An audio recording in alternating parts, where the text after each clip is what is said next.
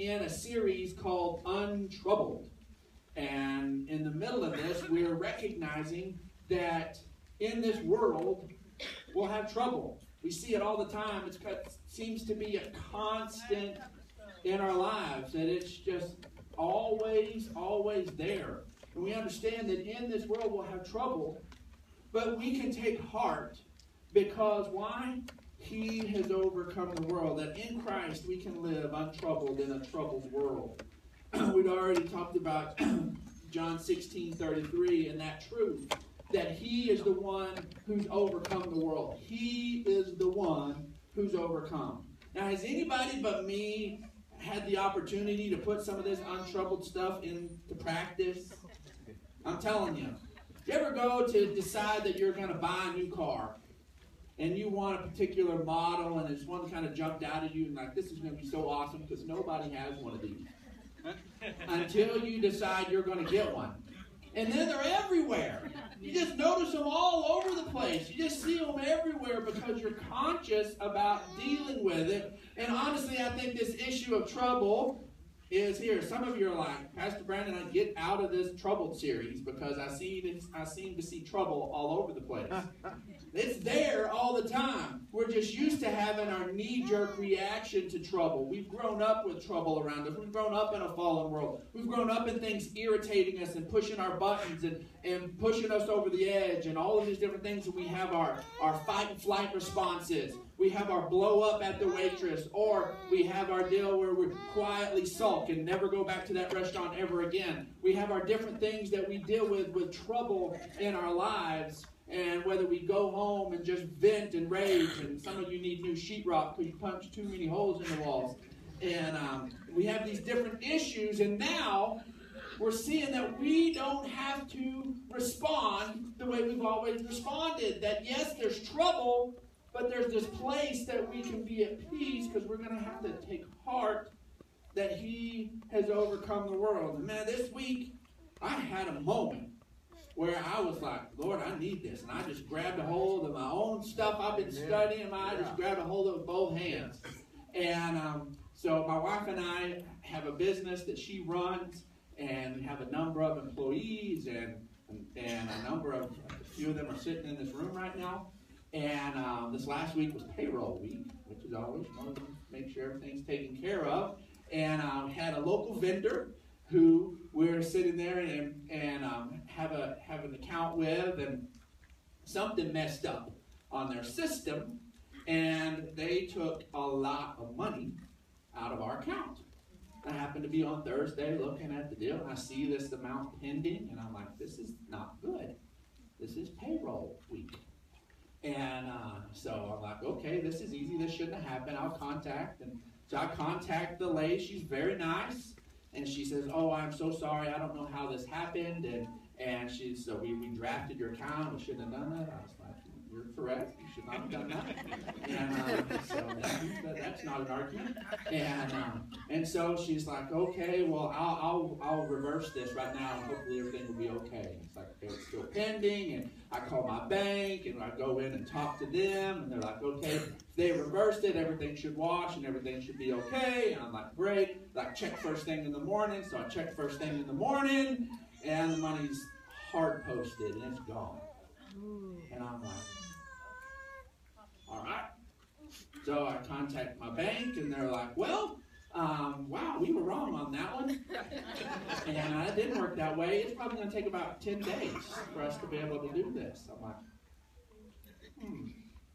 And they're like, maybe you can, since that's a local vendor, maybe you can go talk to them. I said, great, I will. So I go on, this is local people we do business with, live in San Angelo with. And of course, I'm not there representing you, but I am, because I'm the pastor.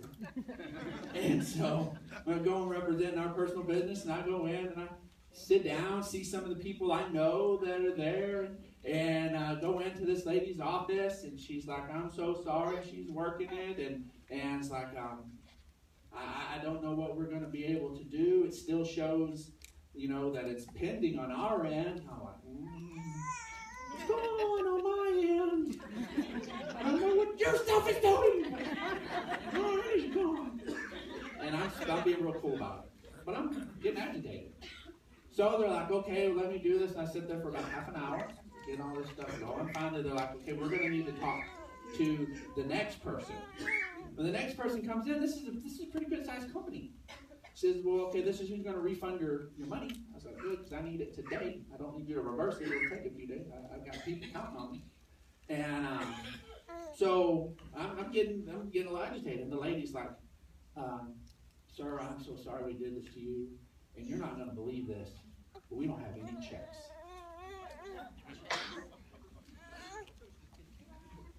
Are you serious? And man, I'm just sitting there, and I seriously, at that moment, I just close my eyes, and I just go back to my studying. My Lord, here, help me. I didn't do anything wrong on my end. They made an honest mistake on their end. They're trying to fix it, but every little fix is coming up like it can't work. And this fix can't work, and this fix can't work, and we can't do this. And I'm like, you know what? That money was in that account. I handed these payroll checks out. This money was there.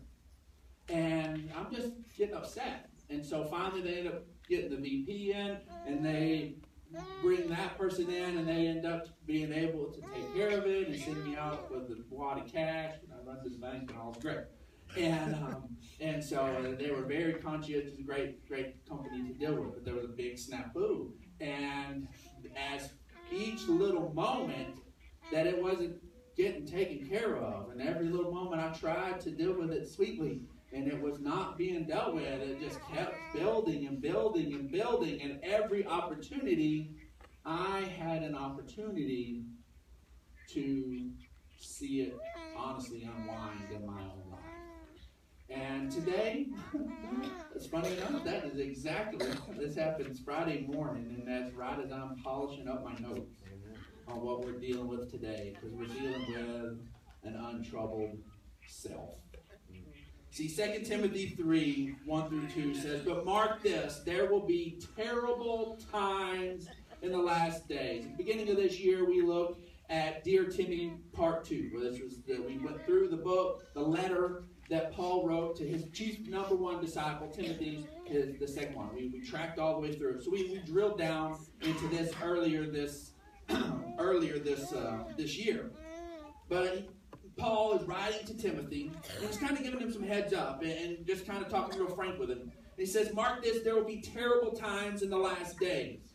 And he opens up with these marks of things where the wheels really become off. When things are terrible, that's not just some trouble, that's a lot of trouble, you know? And on Friday morning, I was feeling like I was looking at a terrible day. And I did not want to have a terrible day. And praise God, I did not have a terrible day. And but here it is that there's this tons of trouble. This is mark of these terrible times. And he opens up with people will be lovers of themselves. Now, he gives a whole list of other things, and we don't have time to get all into that, but the beginning point is lovers of themselves. This place where we're called, our number 1 and 2 assignment in life is to love God and love others. And all of a sudden, we take us and we stick us in front of everything else, and it makes everything else fall apart. God designed everything to function at its max, for things to be trouble-free when everybody loves God and loves others. Not everybody loves God and loves others in this world, so therefore there's trouble.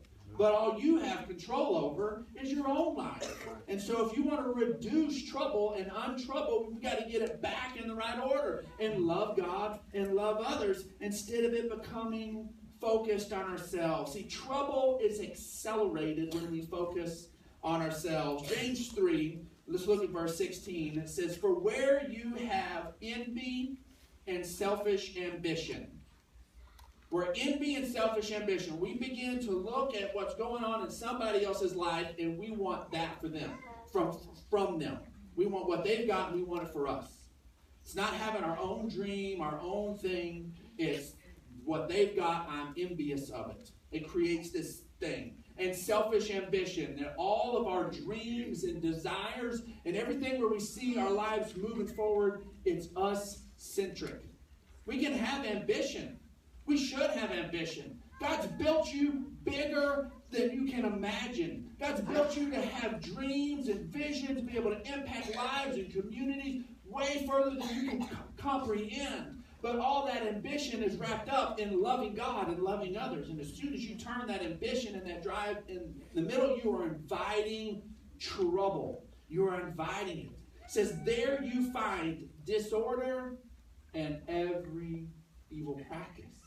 As soon as we turn this in on ourselves, we become a trouble-generating machine. All of a sudden, we begin to just tear the wheels off all by ourselves. And thankfully, it doesn't stop right there. James gives us some insight. He says, but the wisdom that comes from heaven is first of all pure, then peace-loving, considerate, submissive, full of mercy and good fruit, impartial and sincere.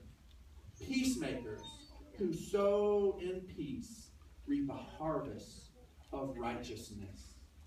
That righteousness word seems like a big, scary, churchy word, but it's simply what God says is right.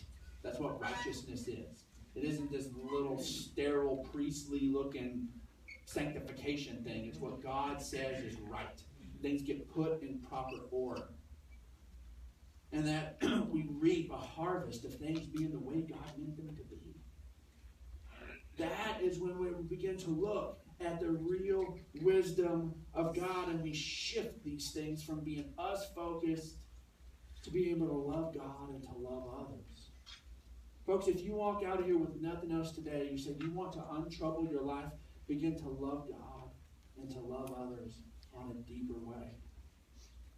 Begin to love God and love others in a more significant, challenging way. Loving others is not an easy thing to do. It digs in and it taps into all of the God nature that we have on the inside of us, and it turns it all the way up. See, Romans 11 says, oh, the depths of the riches of the wisdom and the knowledge of God. How unsearchable are his judgments, and his paths are beyond tracing out. Who's known the mind of the Lord? Who's been his counselor? Who's ever given to God that God should repay him? For from him and through him and for him are all things, for the glory forever. Amen. See, so many times we want to try to make this thing where we take God and we want his results and we want to take God out of it. Paul's telling us here that the wisdom of God, it isn't that you can sit back and you can take notes and you can see how God's done things and you can kind of take it and just implement it on your life on your own and get the God kind of results. That you can sit there and by observation begin to mimic God instead of following God. So what we want to do is we want to tap into the God nature on the inside of us, that when he made us alive in him, he placed his Holy Spirit not near us, not accessible to us, not down the block from us, but within us. He's made us new creations and put his very Spirit within us. And that's why we can sit there and we can begin to rely on the leading of the Holy Spirit in our lives and begin to shift. In that moment where I just wanted to scream, and my frustrating, nervous response is laughter. And the more intense I get, the more intense the laughter gets. And my wife knows I have this place, she calls it the hyena laugh. And I will laugh uncontrollably. And it's loud, and it's this high, it's this, either something's really, really funny or something's really, really frustrating. It's one or the two. And when I told her with my encounter on Friday, she was like, did you hyena laugh to those people? And I said, no, ma'am, I did not. The Holy Spirit was helping me out. And I did not hyena laugh when they told me they were out of checks. That would normally push me over the edge. And but in that moment, and I just began to be able to go, God, I can't handle this on my own. I just can't. And begin to lean on the instruction of the Holy Spirit. And all of a sudden, things began to shift. So right quick, we're going to begin to look at this concept of self-control and what that means. Because it's this misnomer that can lead us off. Because all of a sudden we throw the word self in there, and all of a sudden we think, okay, this is the part of this God thing that now is our big, heavy responsibility. Folks, I want to remind you, we did a series on the fruit of the Spirit, and one of the fruit of the Spirit, one of the things the Spirit grows in our lives is self-control. The Holy Spirit produces self-control. This isn't about you mustering up enough determination. This is about you leaning and relying on the work of God and His grace and the Holy Spirit in our lives to be able for us to be able to live life in a new and different way. And Romans 12 begins to reveal this. It says, therefore I urge you, brothers, in view of God's mercy, to offer your bodies as living sacrifices, holy and pleasing to God. This is your spiritual act of worship. Do not conform to the pattern of this world, but be transformed by the renewing of your mind. Remember, we spent a whole week last week talking about our thoughts and everything, our untroubled thoughts. So much of our trouble starts right between our ears. And we can have our minds renewed by the Spirit. And it helps us not to fall into the old traps and the old patterns. It says, then you will be able to test and approve what God's will is, His good, His pleasing, and His perfect will. Doesn't that sound like a place we want to have all day, every day? God's good, His pleasing, and His perfect will. Whenever we see trouble coming, our heart should cry out for God's good, pleasing, and perfect will. We understand that He loves us, that if He loved us enough to give us Jesus, then there's nothing good He will withhold from us. Then in the middle of our messes and our trouble, that our heart should go, God, above all, I want your good, pleasing, and perfect will. And for us to be able to begin to do that, we just simply need to do this little place where Paul's teaching the Roman believers to offer yourselves as living sacrifices. What in the world does that mean? How does that play out? Good old Eugene Peterson in the Message translation helps us wrap our minds around it a little bit. Let's look at it in the Message. It says, here's what I want you to do. God helping you. Take your everyday, ordinary life. You're sleeping, eating, going to work, and walking around life. That's your life. That's your everyday, Monday through Friday, weekends as well, everything thrown in their life. And place it before God as an offering. Embracing what God does for you is the best thing that you can do for Him. Amen. See, folks, giving God our whole life, that is this place of self-control. We can either say, I'm going to be the one who's steering this thing, or God, I'm going to say, I want your guidance. I need you doing it. And see, folks, self-control is simply giving God control. That's what it is. It's giving Him control. That place of lordship, let Him direct us. Let His opinion be higher than our opinion. Let His ways take a greater precedent in our lives than our own ways. Instead of going to God in prayer, simply trying to get Him to do what you want, go to God in prayer to try to discern what He wants. Begin to shift life and begin to live in that place. See, self-control is like a trouble shield for your life. Proverbs 25:28 says, like a city whose walls are broken down is a man who lacks self-control. That doesn't mean much to us in our day when that's written. We don't have walled cities anymore. So we don't have to deal with that. We have a fairly stable government and rule of law and these different things that help protect us from the different things that would attack us in life and be able for us to live life and have commerce and do those different things. But back when this proverb was written, it wasn't the case. Somebody with a bigger army and a tougher bunch of guys could just walk in, take your farm, take whatever, might made right. And so if they wanted some sort of peace of mind to be able to live life and not glance over their shoulder all the time, they built walls around their cities. And they would shut them up at night. And that was where all of life happened. That was where the seat of government was. That was where worship took place. That was where you went and did all your trade and your commerce and all of these different things. And these walls brought about this place of protection for all of life. Not just the city, but for everything. Everything that pertained to life. And what this is telling us is that if you lack self-control, you're like a city whose walls are just crumbled. Any little thing that attacks has clear access. Every little guy that wanders by wants to be able to pick your pocket, pick your emotions, do these different things. It has free access when that place of self-control is there. Remember, self-control is giving God control. When we take it back on ourselves, all of a sudden, it's like those walls just break down. That's why we get all these pictures throughout the Psalms of the Lord as a fortress. He's our hiding place. He's our safe place. It's that same concept. See, 2 Corinthians 7:5 finishes up. It says, so that Satan will not tempt you because of your lack of self-control. What invited the trouble in this area? Married couples, I want you to go home and read 1 Corinthians 7. It's good stuff. And what he's referencing there, it's helping to bring some place of peace and wholeness in life and marriage. And the place where trouble is invited is that place of lack of self-control. 1 Peter 4:7 says, the end of all things is near, therefore be clear-minded and self-controlled. Why?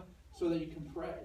As we begin to give God control and invite Him into that place, say, God, I want you in the middle of this. Not just when the wheels are coming off, but all the time. Then all of a sudden, trouble gets thwarted. Trouble gets pushed back. So that we can be clear-minded and we can pray.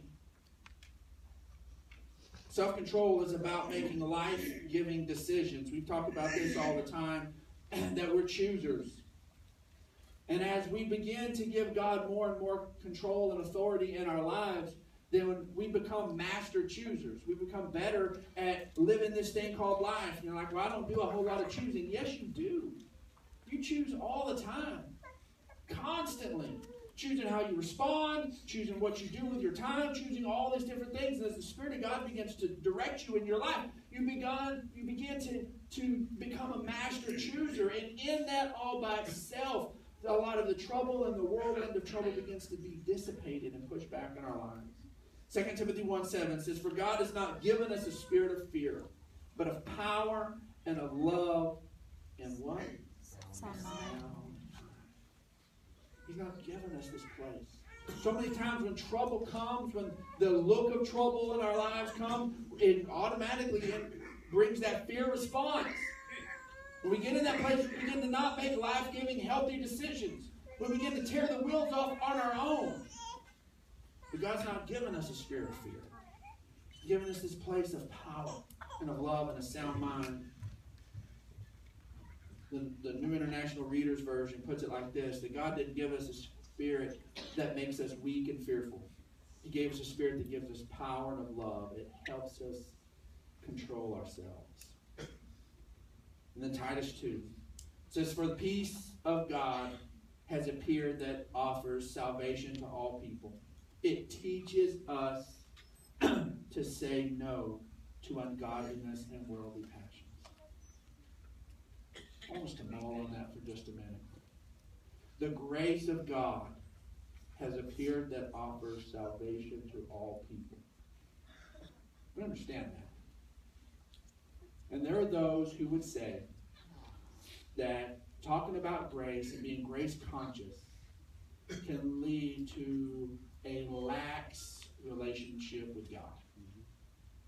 There are those that would say that it all of a sudden throws the boundaries out to where there's really no differentiation between a believer and an unbeliever, because the believer takes some sort of this grace permission to just live this completely fruitless, goofy life in Christ simply because they can, because they're forgiven. And that for us to bring that in, we got to kind of bring the hammer down a little bit and push back that thing that, man, grace taken too far, and it just will mess you up.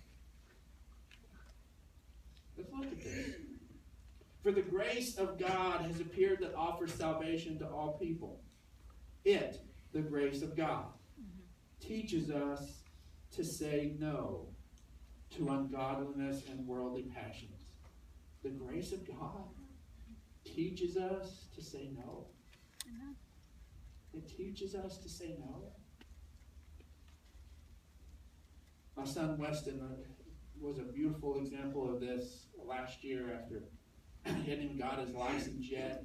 And if anybody knows my kids, their first car is an older car. Needs some love. Sun blistered. Runs on at least 7 of 8 cylinders most of the time. Burns a little oil. And it's not good for going out of town, which they're not going to do when they first get their license. And that's what they do. And you take care of that. You can promote. And after about a year, get something else, and you show them you've taken care of it. Got them a car that if they wreck it, I'm not going, oh, the car. I know me. It's a great car. I might do that. And Cutie punch me in the mouth, and it's terrible.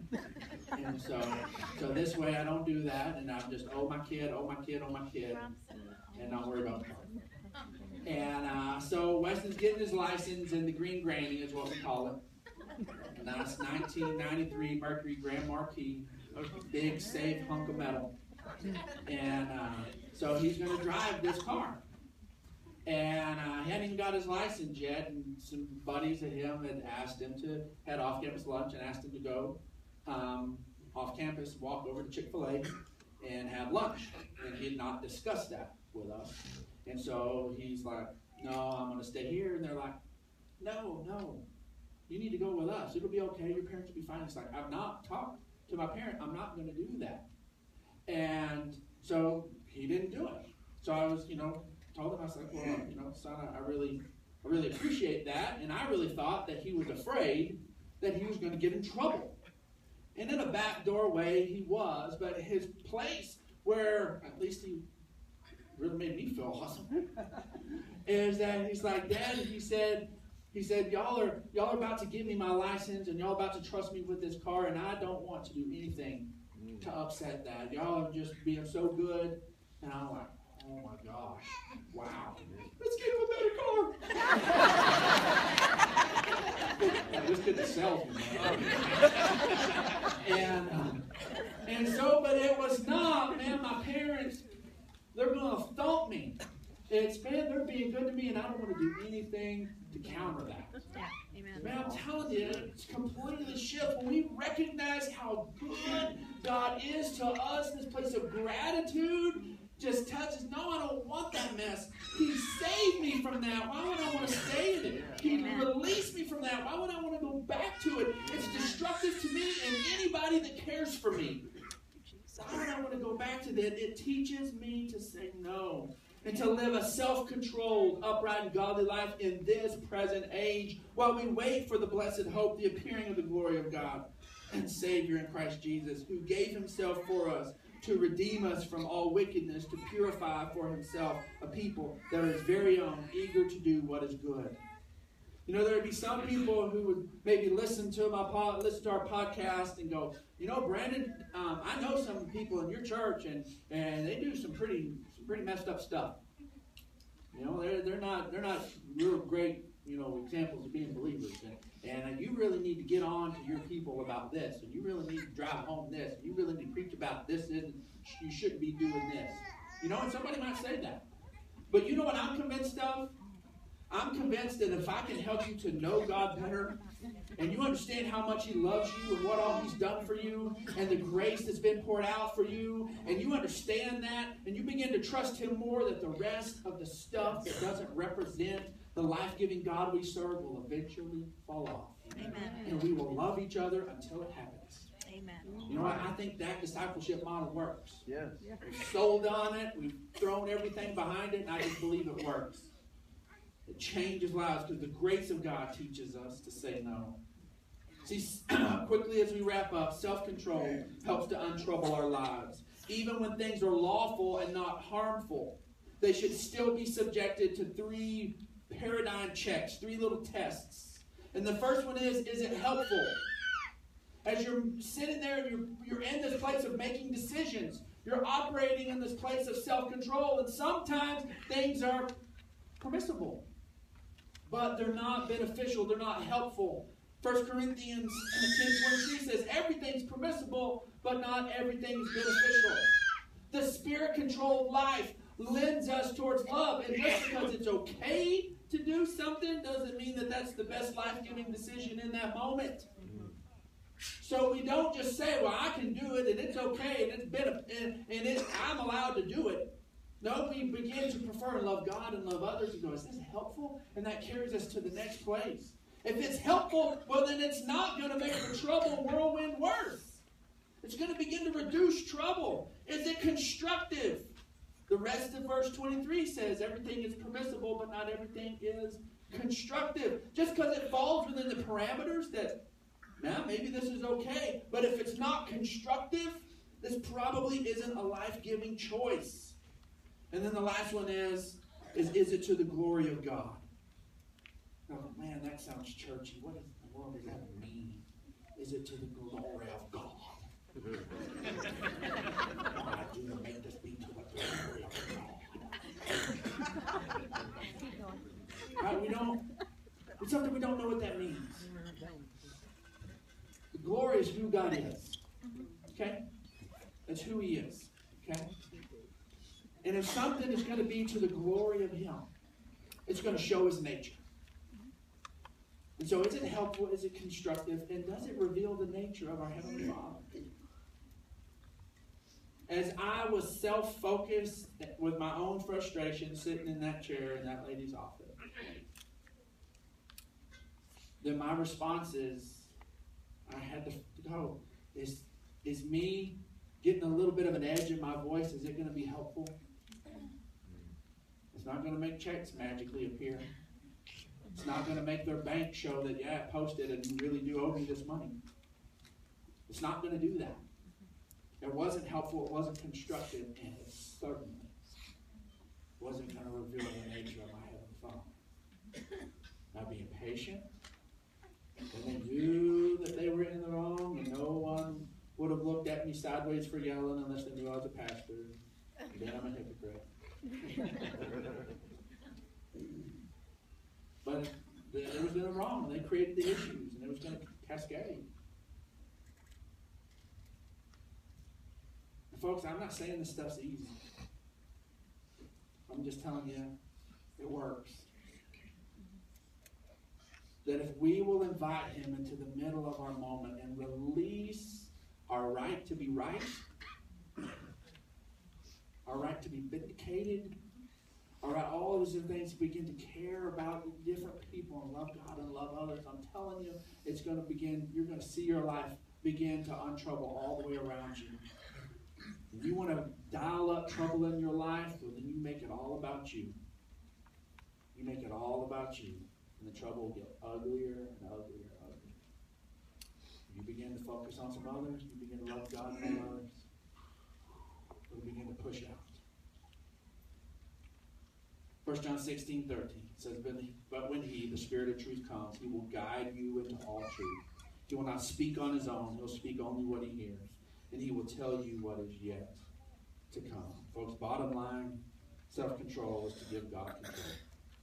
That in Jesus, we really can live the life we were created to live. We can. We can. Can't do it on our own. Self-control isn't squeezing tight and making yourself do it. It's trust. Self-control is trusting Him. I'm going to create a quiet moment right here.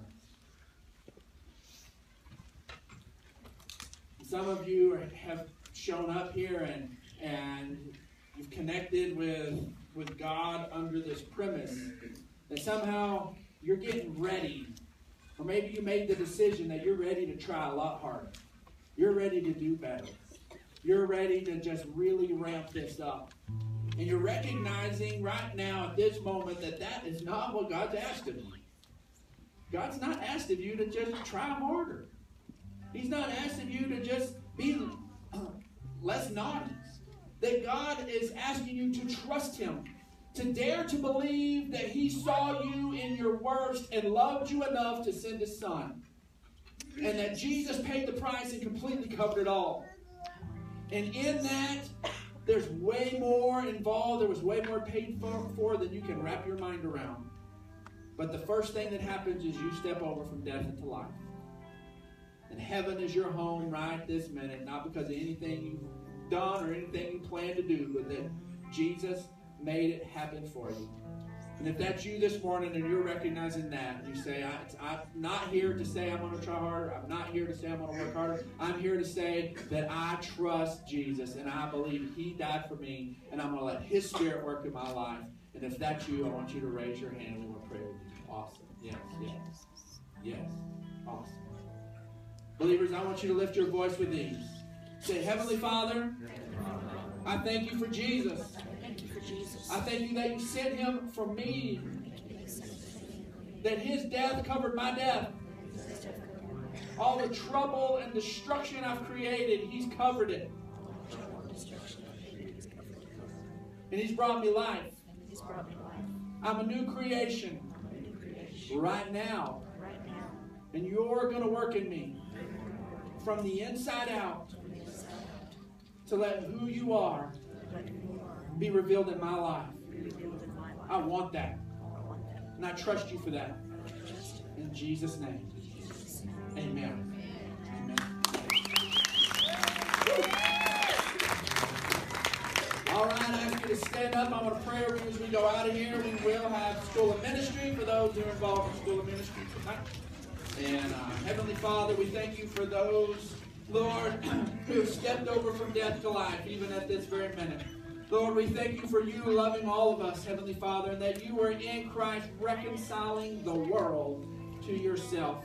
And we are to herald that good news, that the work has been done, Lord, and you have poured it out on us, Heavenly Father. Lord, I just pray that we walk out of here with a consciousness of that, Lord, that any of us, Lord, who recognize that and see that and call on your name shall be saved. Lord, we want to go out of here as messengers, Heavenly Father, of your love and your grace. Lord, that life really can be different in you, and we are so thankful for that. I pray blessings over everyone here. In Jesus' name, amen. Amen. Have a wonderful Sunday afternoon.